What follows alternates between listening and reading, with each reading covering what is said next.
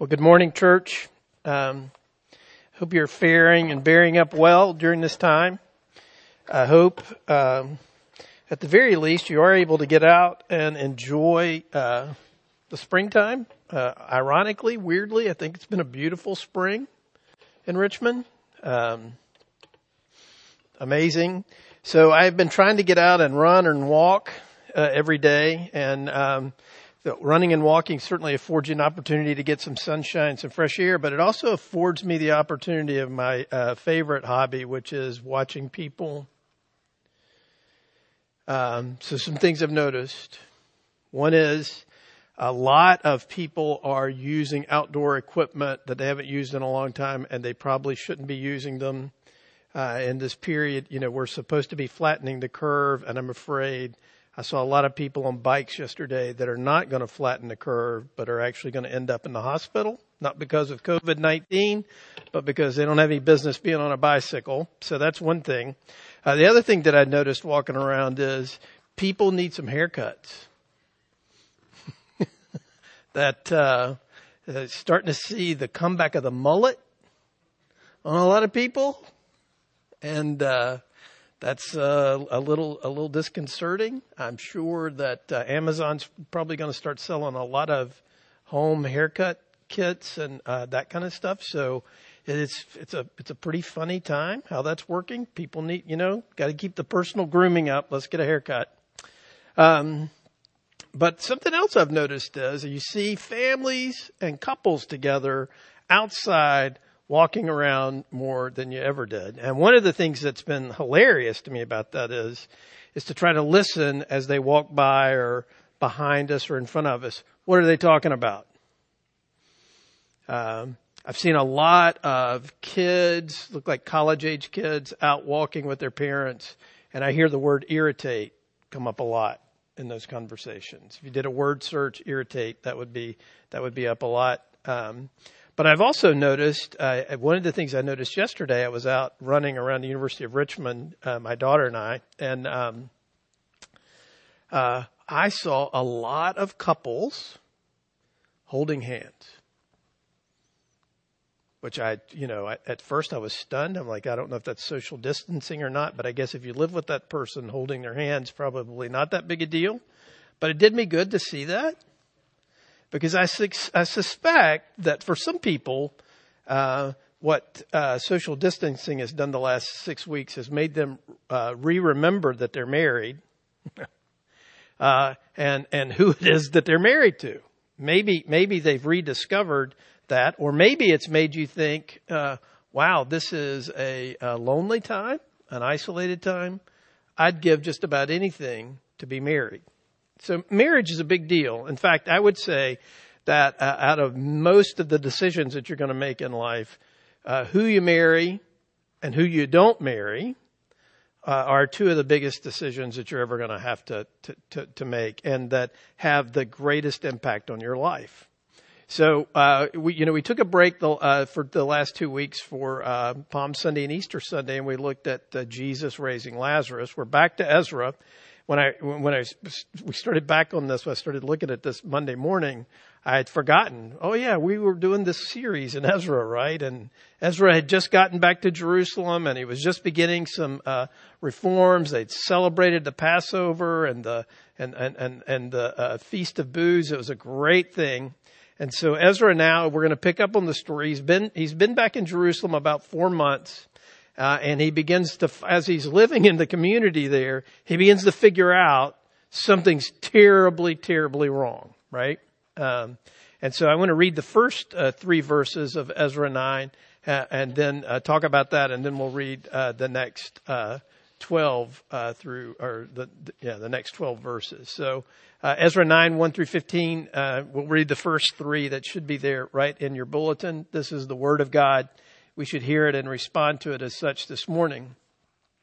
After these things had been done, the officials approached me, that's Ezra, and said, "The people of Israel and the priests and the Levites have not separated themselves from the peoples of the lands with their abominations, from the Canaanites, the Hittites, the Perizzites, the Jebusites, the Ammonites, the Moabites, the Egyptians, and the Amorites.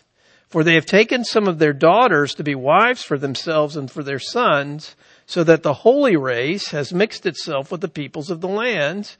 And in this faithlessness, the hand of the officials and chief men has been foremost. So you read that and a couple of things may jump out at you. You may read that language, holy race, and that may send some warning signs up to you. Wow, this sounds weird. And it seems, seems racist. It really isn't. And we'll see why as we look a little deeper, into the text. So one of the themes that you read in the Bible, one of the themes that runs from the Old Testament and as we see here into the New Testament is this problem of and the difficulty and the sin involved, in marrying outside of the faith. And I want to say something right off the bat about this. I know this is a ticklish situation, and I know it's sensitive, difficult. And let me just say a couple of things about my attitude about it at the outset, and then we'll look at the text. First of all, the single people, I honor you, and I think you are due honor for obeying the Lord when you desire intensely to be married. But your conscience is held captive by the word of God, and you will not marry outside the faith. I think that's a beautiful thing, a hard thing, maybe a lonely thing, a difficult thing, but I think it's a beautiful thing that God holds in high esteem and that he honors. And so to those of you who are out there who have been tempted to marry outside the faith because the desire for love and the desire for children and the desire for a family is intense and good and God-given. But the fact that your conscience is held captive by what we read here in 2 Corinthians and then here what we've read in Ezra is an important thing and a valuable thing in the eyes of God. The second thing is, as we're going to work through this text this week and next week, and then we'll have opportunity in a few more weeks because this comes up again in Nehemiah. A couple of things to those of you who are married. One of the things to keep in mind is you can't read these texts to wake up one day and to look at your marriage and think, I married this person who's willing to stay with me, who's willing to stay in the marriage, and I don't think they're a believer, so I'm going to divorce them.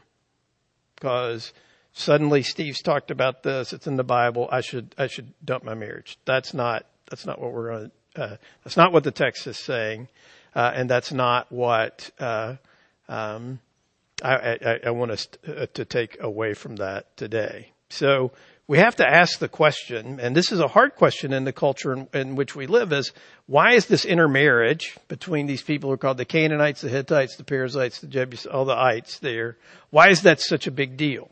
Well, when Ezra writes this and he uses this list of all these names here, he's referring to something that Moses wrote centuries earlier. Because in Deuteronomy chapter 7, as the people of God are preparing to go into the promised land, this is what Moses says. When the Lord your God brings you into the land that you're entering to take possession of it and clears away many nations before you, the Hittites, the Girgashites, the Amorites, the Canaanites, the Perizzites, the Hivites, and the Jebusites, 7 nations more numerous and mightier than you. And when the Lord your God gives them over to you and you defeat them, then you must devote them to complete destruction. You shall make no covenant with them and show no mercy to them. You shall not intermarry with them, giving your daughters to their sons or taking their daughters for your sons, for they would turn away your sons from following me to serve other gods. Then the anger of the Lord would be kindled against you, and he would destroy you quickly. So that sounds pretty dramatic, doesn't it? And the thing about it is, what God is getting at here is how important it is, and how unique it is that the marriage relationship, the one flesh union that you have with another person, that is the most important relationship in your life, and humanly speaking, and it shapes how you think, how you feel, how you work, how you live. Not to mention the fact if God is pleased to give you the gift of children, what's that going to be like for the rearing of children? Now, let me be clear about something. This sounds like it's a racial thing, doesn't it? That God's identifying races or ethnic groups and saying, don't marry those people. But one of the things that you'll notice about this is that's not that it's more nuanced than that. Because if you look in this list that Ezra gives here, one of the people that he mentions is the Moabites. Now, you may not know much about the Moabites, but one of the most beautiful books in the Bible is entitled, named after a Moabite. In fact, a Moabite is in the lineage of King David and therefore in the lineage of Jesus Christ. And that's Ruth. Okay? So, while we're on the topic of marriage, one of the most misused passages in all of wedding history is the passage of where you go, I'll go, who your God will be my God, and where you stay, I'll stay. You read that at weddings all the time, and people are oohing and ahhing. The problem about that is, that would be actually in proper application, the bride making that promise to her mother-in-law. because that's what Ruth, the Moabitess, said to Naomi, her mother-in-law, after all of their husbands had died, and Naomi decides to go back to live in the nation of Israel. Ruth goes with her. Your God will be my God. And honestly, that's the key. It has nothing to do with race or ethnic origin. It has everything to do with your spiritual orientation, your spiritual citizenship. And so these people that were listed for destruction, if they repented and entrusted themselves to Israel's God, they were taken in and lived as a part of the community. And remember when we were studying Numbers way back, a million years ago, one of the things that was true about that was the people that were not of the race of the Jews that came and lived and worked and were a part of those communities, they were included. And particularly they were included if they repented and entrusted themselves to the God of Israel, right? And so what Ezra is seeing here, and what's even more profound about this is, it's not just that the occasional person out there in the congregation, in the community, is marrying outside the faith. It is a large problem, and it's even larger because leaders, he says here, that not only the people of Israel, but the priests and the Levites have engaged in this intermarriage. Now, what makes this even worse, Ezra doesn't speak to this exactly, but his contemporary Malachi, a prophet, remember the last book in the Old Testament, writes this about this situation. Have we not all one Father? Has not one God created us? Why then are we faithless to one another, profaning the covenant of our fathers? Judah has been faithless, and abomination has been committed in Israel and in Jerusalem. For Judah has profaned the sanctuary of the Lord, which he loves, and has married the daughter of a foreign god. May the Lord cut off from the tents of Jacob any descendant of the man who does this, who brings an offering to the Lord of hosts. And this is where it gets even worse. And this second thing you do, you cover the Lord's altar with tears, with weeping and groaning, because he no longer regards the offering or accepts it with favor from your hand. But you say, why does he not? Because the Lord was witness between you and the wife of your youth, to whom you have been faithless, though she is your companion and your wife by covenant. There's some indication that part of what the priests and the Levites were doing, they were married men, married within the community of Israel, married within the believing community, but to gain influence and power, they divorced these wives, the wives of their youth, and married into these influential families of folks who were not believers to gain some sort of influence, maybe wealth, who knows? And so part of what's going on here is it's not just that there's an intermarriage, but in many cases there's been an ungodly and awful divorce that has happened first. And now these guys who were supposed to be leaders, spiritual leaders, are married to unbelieving wives. And they're marrying their children to unbelieving husbands and wives. And so the problem with this is what happens is, as they do this, there's inevitable drift, spiritual drift that occurs. And it provides, in many cases, as the text indicates, that this is going to cause a problem for succeeding generations. And as we'll see, this thing that's happening here, and the reason why I think Ezra uses a very similar list here in his text of the people not to marry with that Moses did in his, is there's been a new exodus, a new group of people coming into the land, but the same sins are occurring. Just as generations, hundreds of years before, there was the problem of religious and spiritual intermarriage. It's happening all over again. That resulted ultimately in the deportation, the destruction of the northern kingdom by the Assyrians, and then the southern kingdom by the Babylonians. And even now, the resulting fact that they're really under the thumb of Persia, all of this sprang from the fact that people didn't take God's word seriously enough to avoid the sin of intermarriage. So this report has come to Ezra. And so I want to ask you the question then to think about this a little bit. What does it mean to be a distinct people, right? What does it mean to be, as Peter says, a holy nation, a people unique, set apart, right? So this is one of the ways this gets manifest in the life of the church, right? So how then does Ezra react when he finds out about this? So picking up at verse 3, he says, "As soon as I heard this, I tore my garment and my cloak, pulled hair from my head and beard, and sat appalled."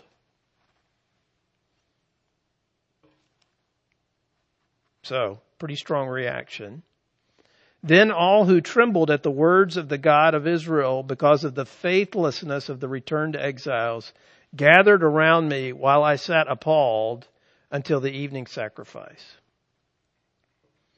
And at the evening sacrifice I rose from my fasting with my garment and my cloak torn and fell upon my knees and spread out my hands to the Lord my God, saying, 'O my God, I am ashamed and blush to lift my face to you, my God, for our iniquities have risen higher than our heads, and our guilt has mounted up to the heavens. From the days of our fathers to this day, we have been in great guilt. And for our iniquities, we, our kings and our priests, have been given into the hand of the kings of the lands, to the sword, to captivity, to plundering, and to utter shame as it is today. But now for a brief moment, favor has been shown by the Lord our God to leave us a remnant and to give us a secure hold within this holy place, that our God may brighten our eyes and grant us a little reviving in our slavery. For we are slaves. Yet our God has not forsaken us in our slavery, but has extended to us his steadfast love before the kings of Persia, to grant us some reviving, to set up the house of our God, to repair its ruins, and to give us protection in Judea and Jerusalem. And now, O our God, what shall we say after this? For we've forsaken your commandments, which you commanded by your servants the prophets, saying, the land that you are entering to take possession of it is a land impure with the impurity of the peoples of the lands, with their abominations that have filled it from end to end with their uncleanness. Therefore, do not give your daughters to their sons, neither take their daughters for your sons, and never seek their peace or prosperity, that you may be strong and eat the good of the land and leave it for an inheritance to your children forever. And after all that has come upon us for our evil deeds and for our great guilt, seeing that you, our God, have punished us less than our iniquities deserved and have given us such a remnant as this, shall we break your commandments again and intermarry with the peoples who practice these abominations? Would you not be angry with us until you consumed us, so that there should be no remnant nor any to escape? O Lord, the God of Israel, you're just, for we are left a remnant that has escaped as it is today. Behold, we are before you in our guilt, and none can stand before you because of this. Wow, what a prayer, huh? So a couple of things to think about this and for us to take into hand this morning. The first one is he's appalled. He's shocked when he comes and he sees the sin that's here. Now, when was the last time you were shocked and appalled? Not by, your roommates, the way they keep their room or something like that, or the particular habits that people you live with have, or that sort of thing. But when was the last time you were appalled by gross sin in your life and in the life of the people that you know and love? Probably something that doesn't happen very often, right? And yet Ezra is appalled, and he sits still. There's a period really of inactivity here, of grief and of shock, as he takes accounting of just how terrible this thing is. And it's not just that there's been intermarriage, but there's been intermarriage among the leaders, and there's been intermarriage in a situation where these people know that they're in the mess that they're in because of a spiritual intermarriage that happened before, right? And so he's just stunned, and that's why he says, I'm ashamed and I blush to lift my face to you, my God, for our iniquities have risen higher than our heads, and our guilt has mounted up to the heavens, right? So it's a pretty profound prayer of confession that he has here, right? Now, one of the things that I think is important for us as we think about this is one of the things that Ezra says is that he trembles before God, and he trembles before the Word of God, right?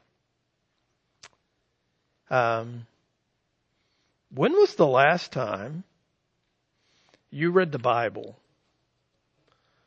and God and His glory and His grace, His love for you was so clear that it made you tremble? I think that's something that we probably don't do very often, and probably something that we spend a lot of time kind of protecting ourselves from allowing the Word of God to run wild in my life, to touch those things in my life that are that I know are wrong, but that I hold very closely, right? And so Ezra is just upfront and honest with God in his confession. We don't deserve your grace. I'm embarrassed to look at you, but I'm going to look to you because I don't have anywhere else to go. We confess our sins.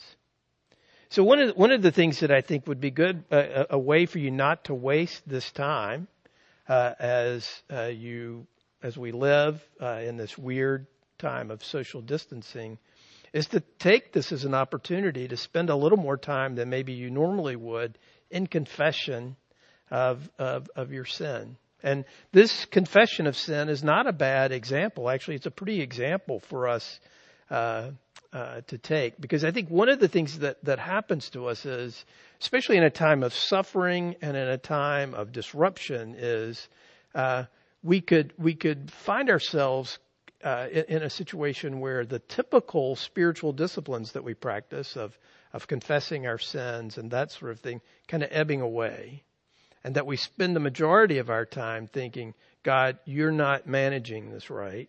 You need to get us out of this. You need to protect us. You need to heal us. You need to get us back to normal.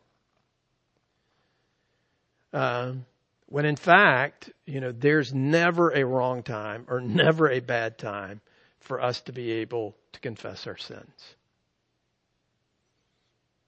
I looked this week in the Bible to find a place where God says, all right, that's enough. You've confessed your sin enough. Too much. I don't want to hear it anymore. Right? That's enough, Steve. All right?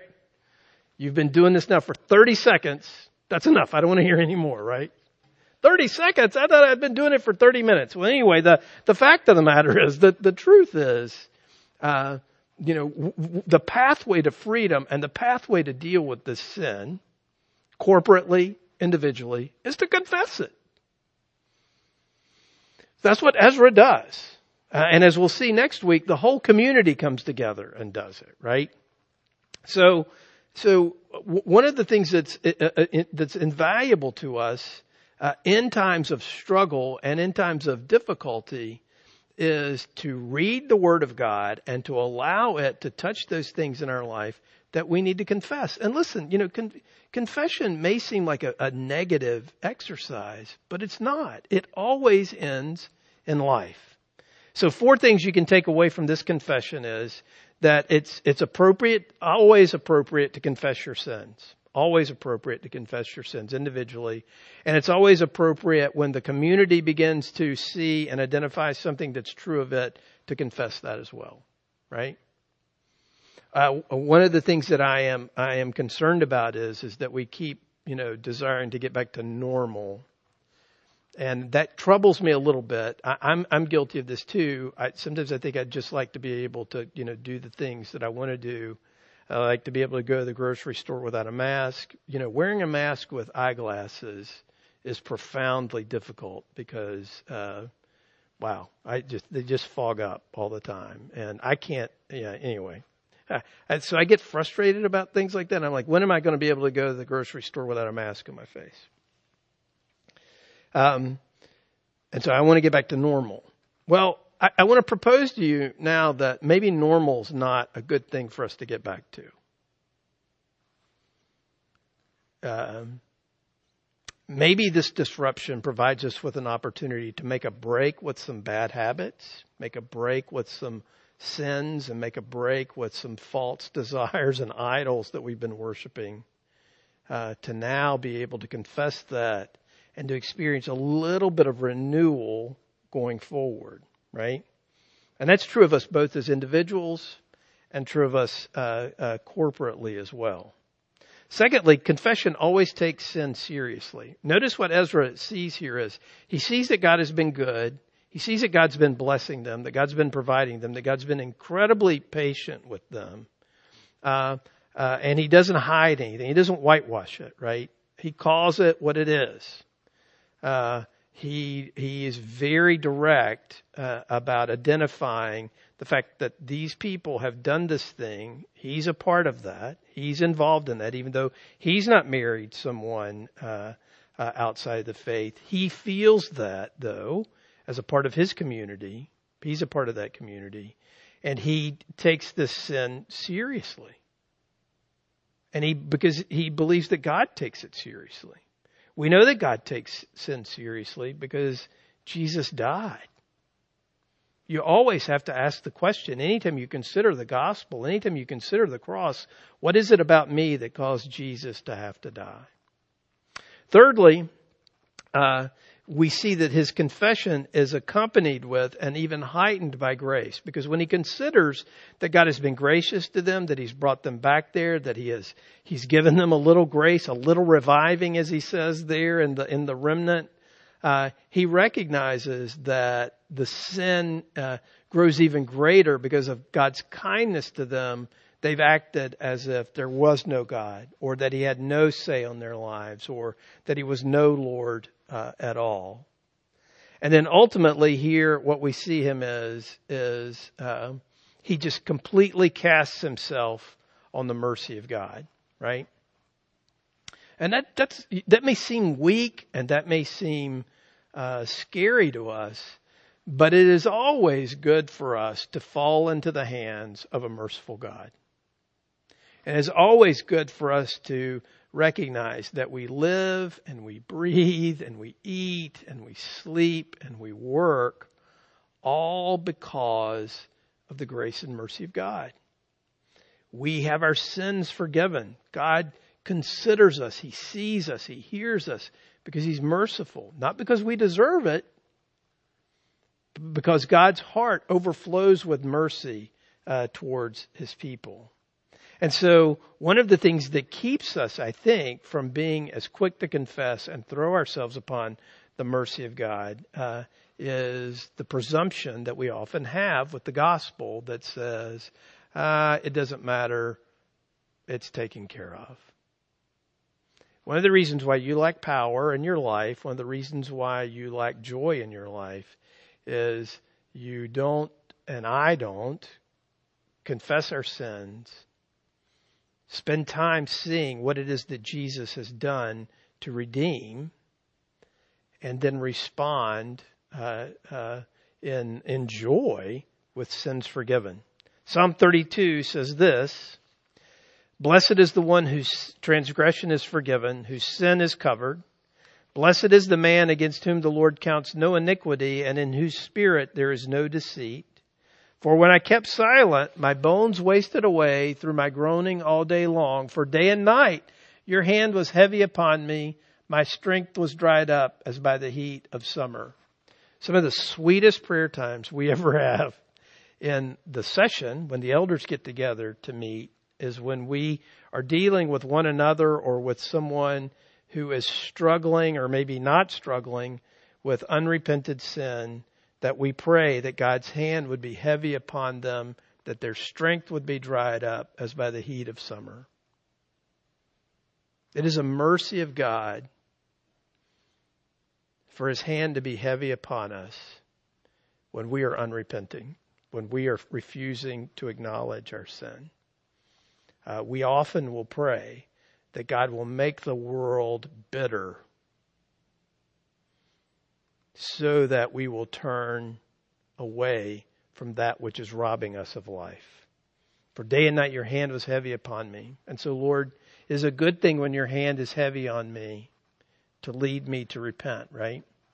I acknowledged my sin to you, and I did not cover my iniquity. I said, I will confess my transgressions to the Lord, and you forgave the iniquity of my sin. Therefore, let everyone who is godly offer prayer to you at a time when you may be found. Surely the rush of great waters, they shall not reach him. You are a hiding place for me. You preserve me from trouble. You surround me with shouts of deliverance. Right?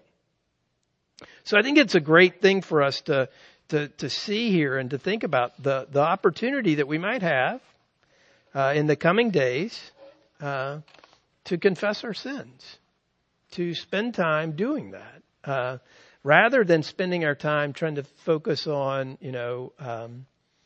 just managing life. Maybe one of the things that'll be really great about this will be the opportunity for us to confess our sins to one another and certainly to the Lord. And let me just say something about that to those of you who are married, living in homes with people you're married to, and people who are your children or your grandchildren, that sort of thing at this time. I don't know what the final outcome of how all this stuff is going to change us and how we'll reorient ourselves going forward. But one of the things that I would love to see, and I think that God would love to see, that I'm praying towards, is that God would renew and deepen families and marriages in particular in a profound way during this time. And one of the ways that I think He could do that is if we would be quick to confess our sins to each other. The irritability factor in this time is pretty high, and one of the things that I have found about myself is just really quick on the trigger when I get home to be irritated. So one of the great things about having Marty at home is she's doing all these projects around the house. and cleaning things up. And, one of the problems is we're collecting all this stuff to take to Goodwill, which we can't take to Goodwill because Goodwill's not taking anything.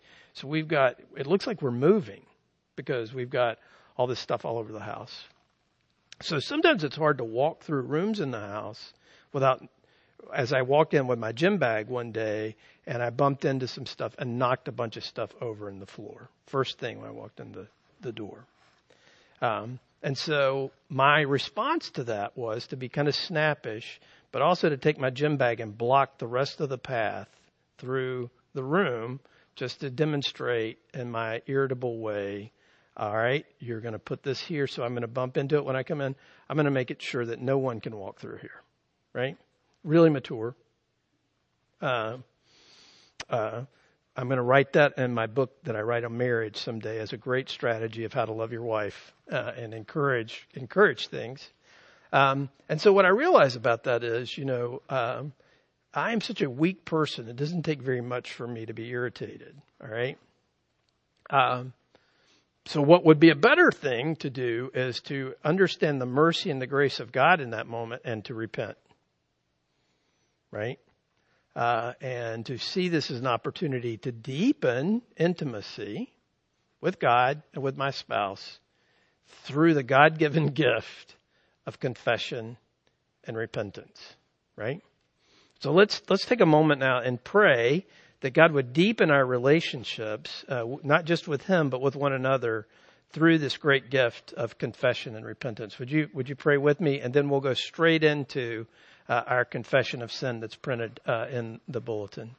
Lord, we confess to you that confession is not something that we are quick to do. We confess to you that unlike our brother Ezra, we might tend to manage our sin or to cover it up or to presume upon your grace or to act like it's just simply not that big a deal.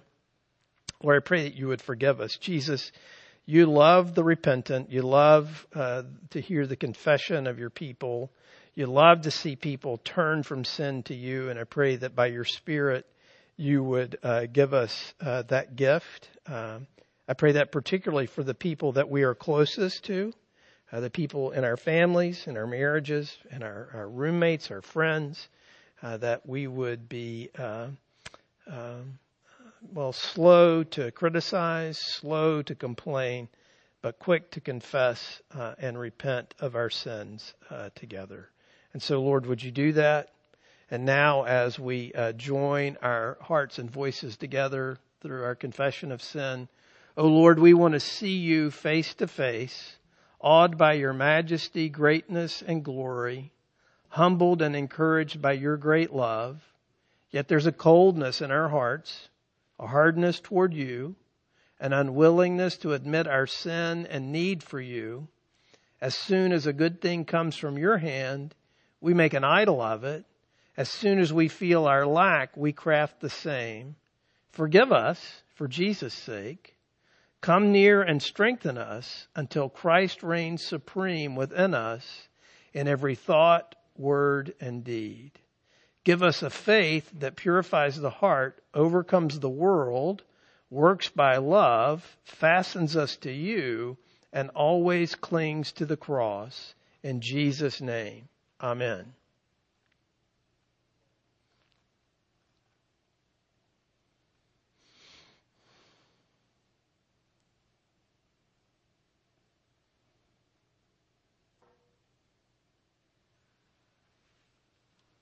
Brothers and sisters, hear these words of encouragement. God made him who had no sin to be sin for us, so that in him we might become the righteousness of God.